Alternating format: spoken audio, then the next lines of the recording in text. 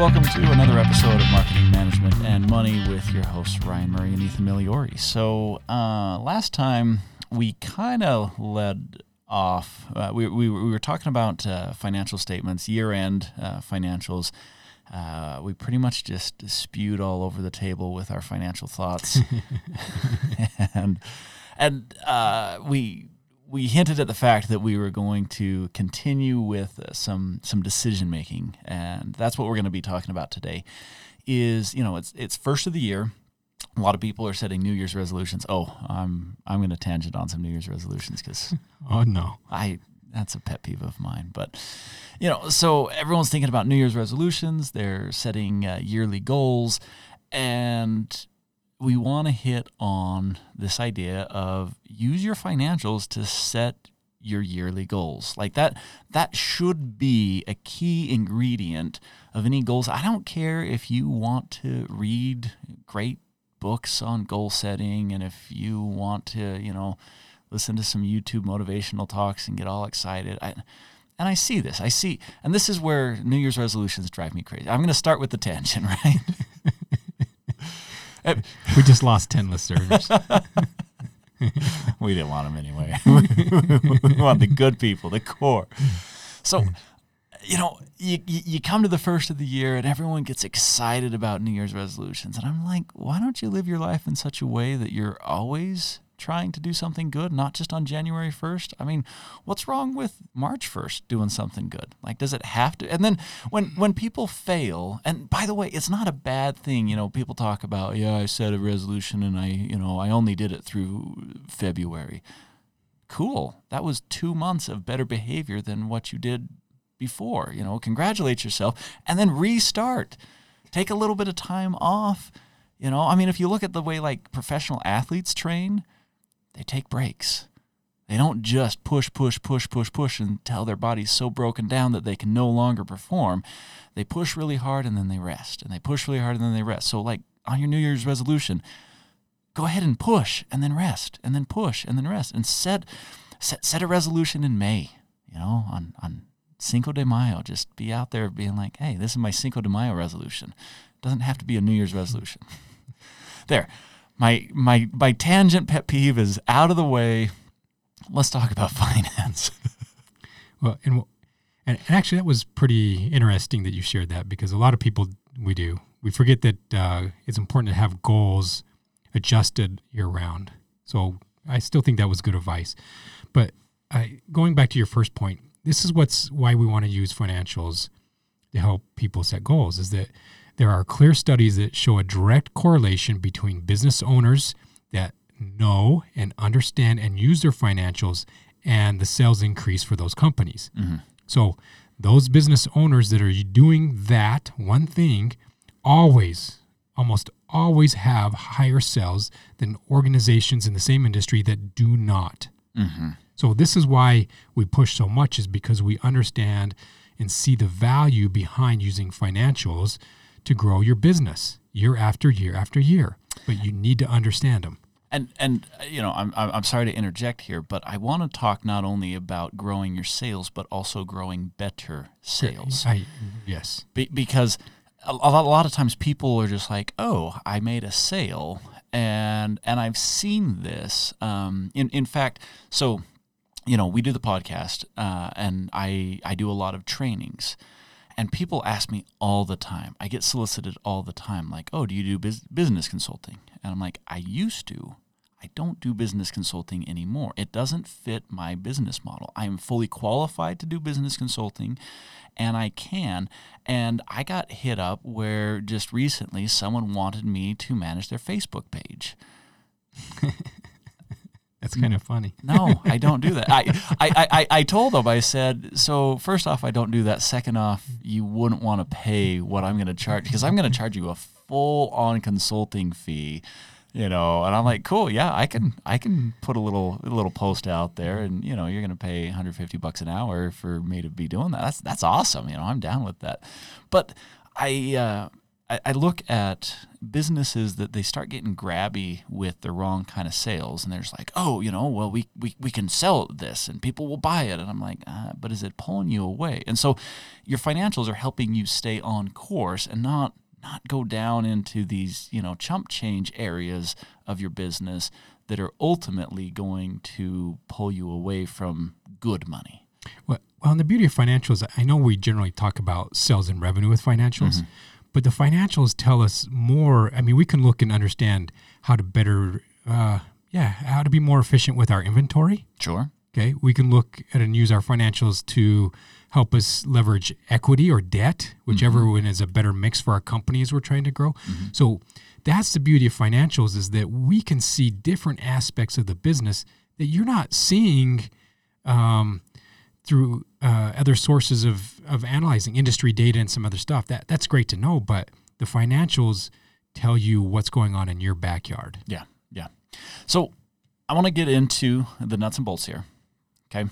When we left off with the last episode, and by the way, if you didn't catch that episode, I highly recommend that you do, because we pointed out a few things that you want to be looking at.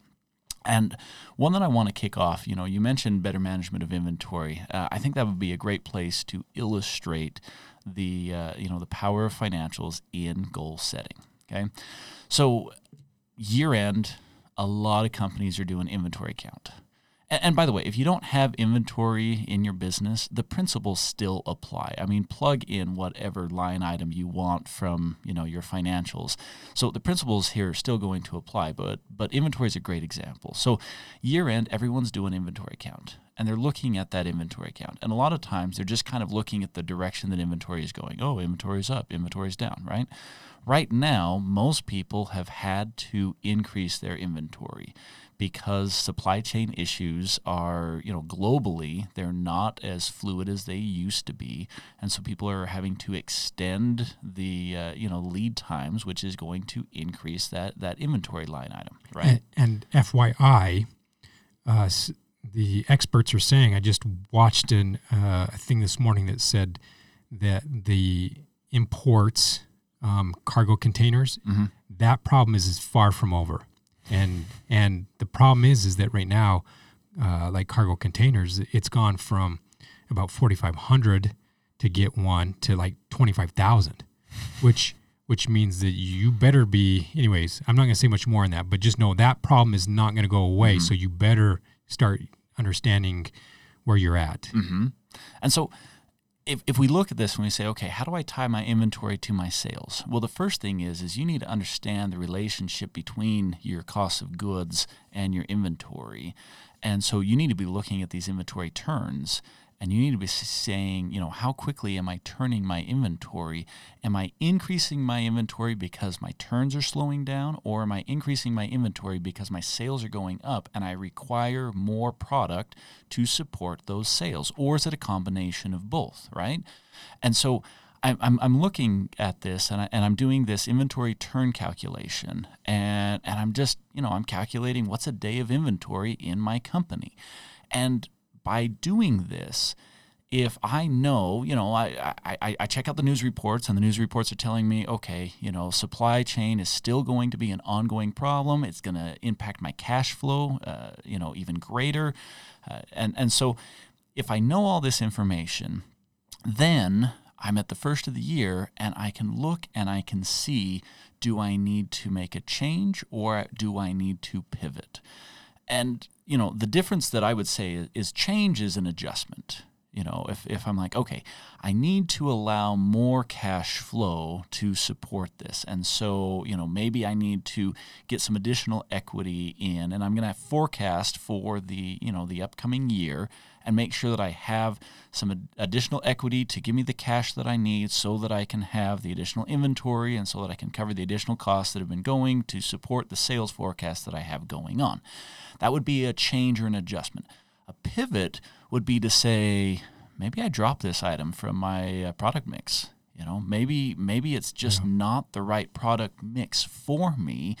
These problems aren't going away. If I'm reliant on overseas suppliers, I'm going to be dealing with back orders. I'm going to be dealing with higher costs. Maybe the margins aren't where I want them to be. Do I pivot away from this product mix altogether and move in a different direction? And so that's how I'm forecasting when I'm looking at it. And pivots can be, you talk, pretty dramatic, cutting it away. But a pivot can easily be something as simple as I'm going to find a national supplier for this. It might cost me a little bit more, but guess what? It solves my supply issue by having someone who can supply it out of the United States versus shipping it in from Taiwan or China or a number of those other highly commercialized companies that we get products from very cheap. And if I'm doing this type of approach, and this is a hypothetical example here, but now do I change my marketing? Do I start saying, hey, made in USA? Do I make that kind of a cornerstone of what I'm going after? So now when I have these price increases, instead of my marketing message being that, oh, hey guys, supply chain is a problem. We're getting hit with tariffs and delays, and so I had to raise my prices. Versus, we made a conscious shift to support Made in USA, so therefore we're going to increase our pricing, but we're going to be providing you the goods and services that you want here close to home. So, well, good. So let's talk about another goal that I think would be important as we're looking at financials. Is making sure that we understand patterns with financials. A lot of times we look at the last year, but a lot of times that isn't going to tell us. But I bring up patterns for this reason, because patterns are consistent over time. We may have anomalies like COVID that throw some things in there, but as you're looking at patterns, I would be going back 7 years, but I would also look at the last 2 years and to see, all right, is what COVID has done, are we back on track, or is it showing the pattern that it's going to get us back to where we were pre-COVID? Okay. So I'm going to ask you for a clarification here for a second. Most of the time, people call it trend analysis, and you're talking about patterns. To me, I think patterns and trends are different things. I would agree. Yes, trends are like clothing trends. Clothes I grew. Wow, we're going to age myself. Clothes I grew up with. It's scary to all of a sudden see a high school kid wearing the same clothes I was wearing when I was in high school X amount of years ago.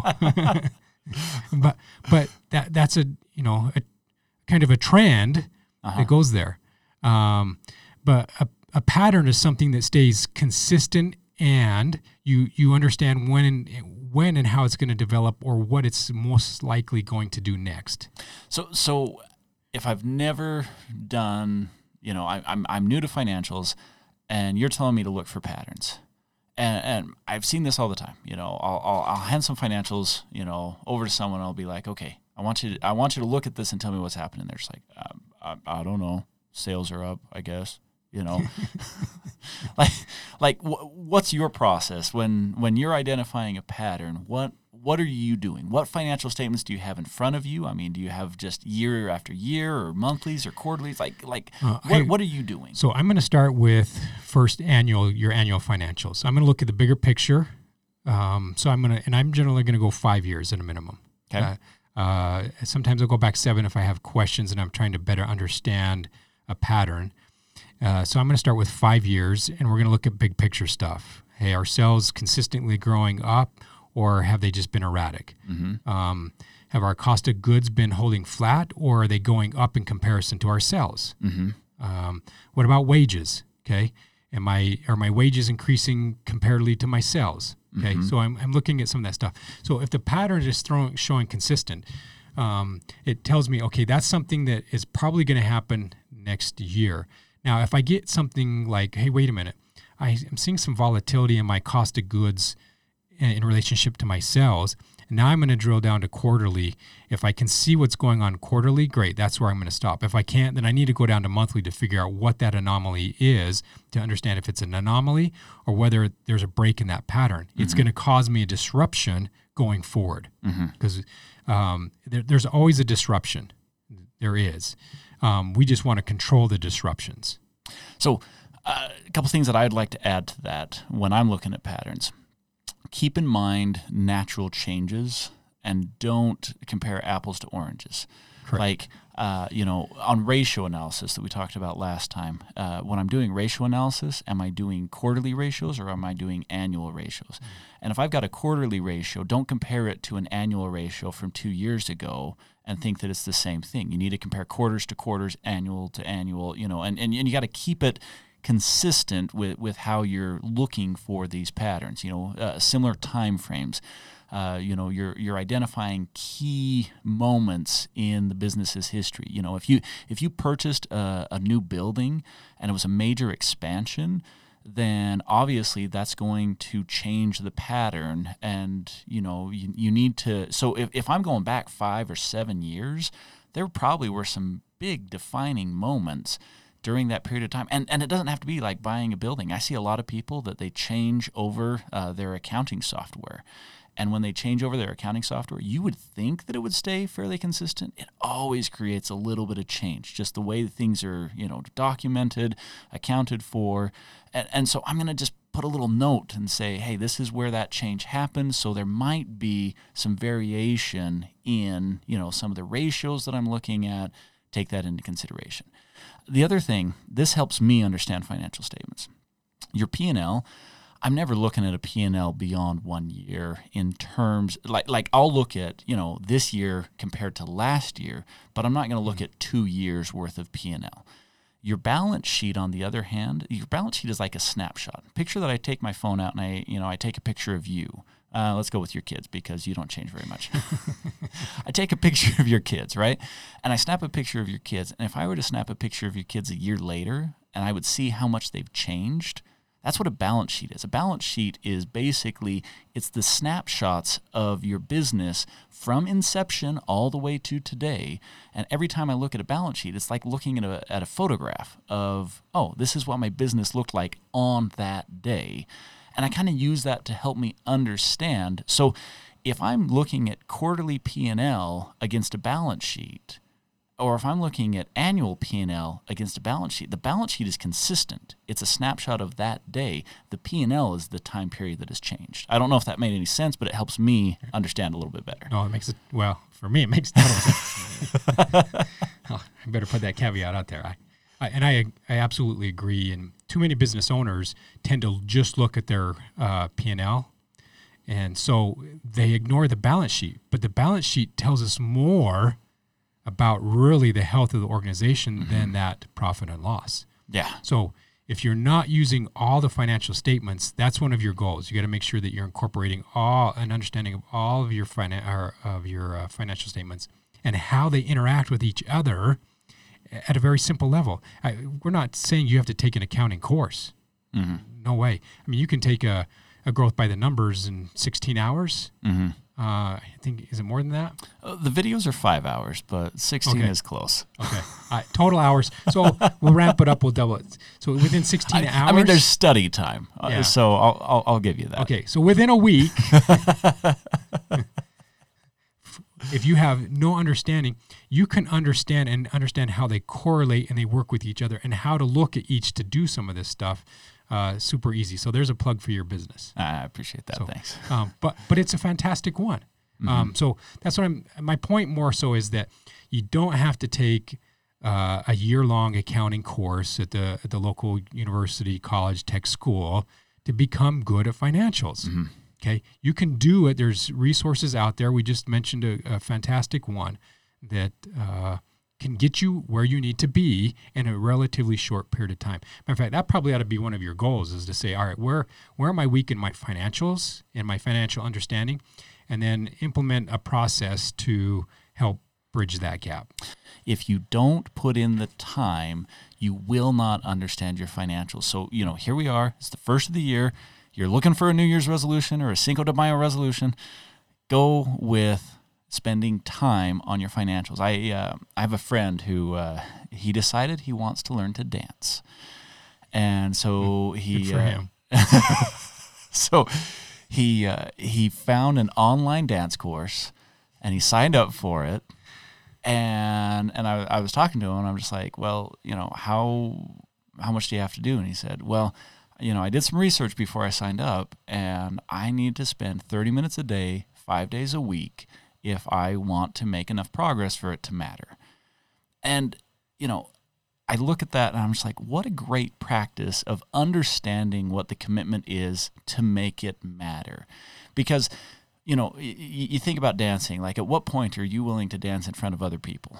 Like you've got to get to a certain level before you're getting any benefit out of it. Well, likewise, at what point are you willing to make financial decisions in your business based on your understanding of finance? Because there's a learning curve. And if you're new to this, you should be delving into that, but you really shouldn't be, pulling someone into the office and being like, I'm sorry, we're going to have to let you go because I've been reviewing my financials.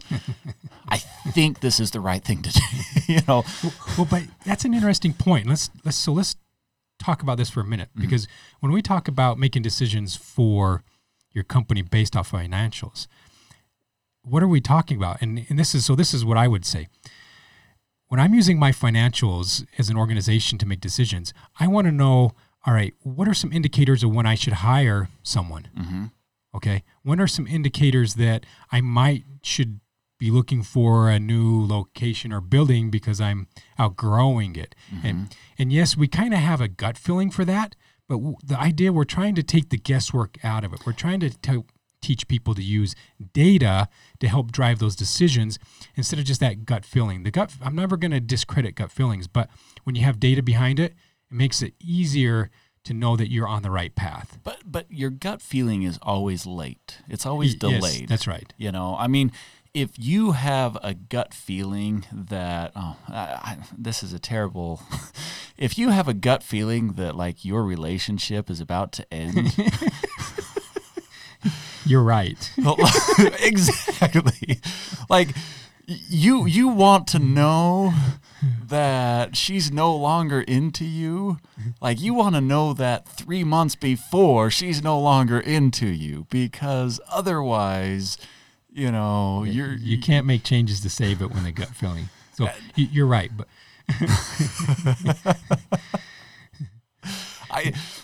that's just what came to mind, and I'm sorry, but it fits really well. So there's a lot of, what other decisions do you work with companies that, employees is a common one. At what levels do we have sales and or profits to justify the next move for that? Pieces of equipment. What are some other thoughts? And we probably had to give something tangible so they're thinking about, all right, can my financials really help me make these good decisions? Sure. So I'm actually going to kind of go down a little bit of a checklist here of, I mean, we've been spouting out a few, but let's get clear on them, okay? Any hiring or firing decision. Yes, firing decision. And the interesting thing is a lot of times people think, well, I just fired that guy because he wasn't doing his job. But when you fire that person, you need to know, are you going to replace them? Are you going to replace them at the same wage or a different wage? Is this a good time to make a change in your company? And if you don't have that information and you end up firing someone, you're going to scramble and you're going to have this void that it's going to be very difficult to fill with, second guessing what you should do. And I see a lot of people, they'll fire someone and then they'll turn around and hire someone that they shouldn't have hired because their only focus is to replace that position. And I'm like, no.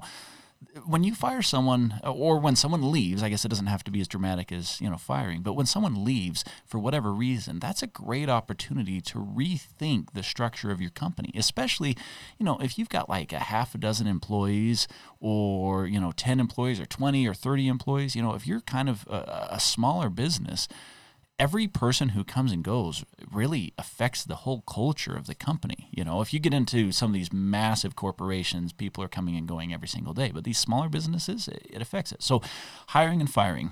And as you say this one, let me put this in there real quick. Remember from the last episode, we talked about two things when we're looking at financials, helping us understand the security of our organization and the efficiency. Mm-hmm. So I'm going to let you continue now, but keep that in the back of your mind as you're looking at those things. Make sure that we're making and understanding that piece of it. Security, is it making my company more secure and efficient? Mm-hmm. Okay. So the next one that I'm looking at is price point, my pricing. Am I priced correctly in the market is always done by reviewing your financials. And a lot of times people look at it as, they look at it at the micro level. They're just like, oh, well, I got to be competitively priced, but they don't look at it at the macro level of, okay, what is your overall profit margin? What is your overall gross margin? And are there other ways? I was talking with a business recently that was struggling because they're like, look, we're losing gross margin. We have to raise our prices, but we're getting a lot of kickback when we try and raise prices. It's just really, the customer is not, they're not reacting the way that we would hope to. Maybe it was a mistake to raise some of these prices. And I told them, I'm like, well, you can make up the difference in the operating expenses on the P&L as opposed to trying to make it up in the cost of goods. And so if you're stuck on that price point and you're like, you know what? The supply chain has gotten expensive, and so my costs are going up, but I don't feel like I can pass those costs along to my customers. Then I start looking at the operation side of things, and I say, okay, where can you make other cuts? Can you cut back on some of your exploratory advertisement that maybe is eating into it? Can you cut back on some of your office expenses? People are now working from home, so maybe I can offset that and reduce my office expenses by passing that on to work from home models.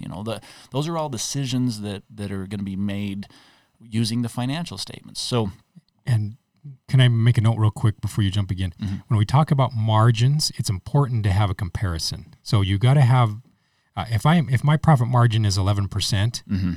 and I go, wow, that's great, I'm having 11% buffer there, I'm doing a crazy. However, if all my competitors, their margins are 23, 24%, no, I'm failing. Right. I have somewhere I need to correct and clean up to be more efficient. Otherwise, I'm not going to be competitive much longer. And that's another one that we can look at is your competitive advantage. You'll see your competitive advantage in the financials. And this is, a lot of times people think they're more competitive than they are. Yes. And I'll see this. Maybe I'm kind of on sports analogies a little bit here, but you see a team that there's like, oh, we're amazing, but they've been practicing with themselves. They're on the field in preseason just practicing, and then they actually go up against some real competition and get slaughtered. And all of a sudden, what happens the next time they go to practice? They've stepped up their game. They're now serious when they go to practice because they realized how tough the competition really is and what they need to actually do to prepare for those games. And so your financial statements are a great way to see how competitive you are because everyone, they're just like, oh, people are telling us all the time how much they love us. I'm like, yeah, they're telling you with their mouths. Are they telling you with their dollars? Right. So yeah, I'm going to put competition in there or competitive advantage as another one that I'm looking at. Sources of funding. That good one. I'm always looking at my sources of funding before I ever take a bank loan, accept a grant, before I invest my own money. I need to look at what does that change on my financials. Not only where am I today, but what does that change? How do my financials now look? Because of that. And I know some businesses that, they got some COVID money. There was a lot of money that went out to businesses when COVID hit. The government was giving them money, and all of a sudden it changed their financials. And some of them managed it correctly, and they're just like, look, this is one-time monies that need to offset here. I'm going to do the accounting. Other businesses that I saw, they treated it as though that was, operating income. And bad. And I just worked with a company recently that COVID money made it so that they had a really good profitable year. And when I first saw the financials and I looked at the 1 year versus the other, and I says, wow, you guys had a really good year during the COVID. They must have loved you. And they're like, oh, we got some extra money from COVID. Oh, okay. We need to take that out of this. We need to consider and maybe take this out as we're looking at financials and goals and projections of what we want to do because it skewed it. See, that's where we talk about looking year to year, seeing an anomaly. Well, we could make an adjustment and really understand what was going on in the company because of that. But you're right. It's if you're not careful and you don't understand those financials and what happened, you'll make a wrong decision. You got to understand every component of it. Yeah, you'll get overconfident, and it's just dangerous. So We've mentioned this one a lot, so I'm not going to go into detail, but inventory management, that needs to be done with the foundation of your financial statements. But the other asset that we haven't talked about that is also a big deal is the accounts receivables. And, I'm looking at that. That's going to help me know whether my accounting team is operating correctly, whether my collection policies are making sense, and whether I have good, healthy accounts. Because if my accounts receivables are starting to run away, I might be in a bad situation. If you start working with larger vendors, they tend to push that accounts receivables up.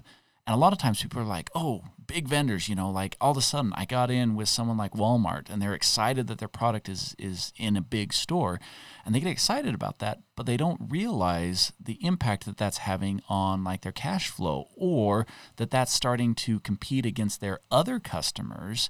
And so they're shifting their entire balance. And maybe you don't want that. Maybe you purposely want to stay away. I see a lot of businesses now that are making a conscious choice to be an online only and not have a retail front.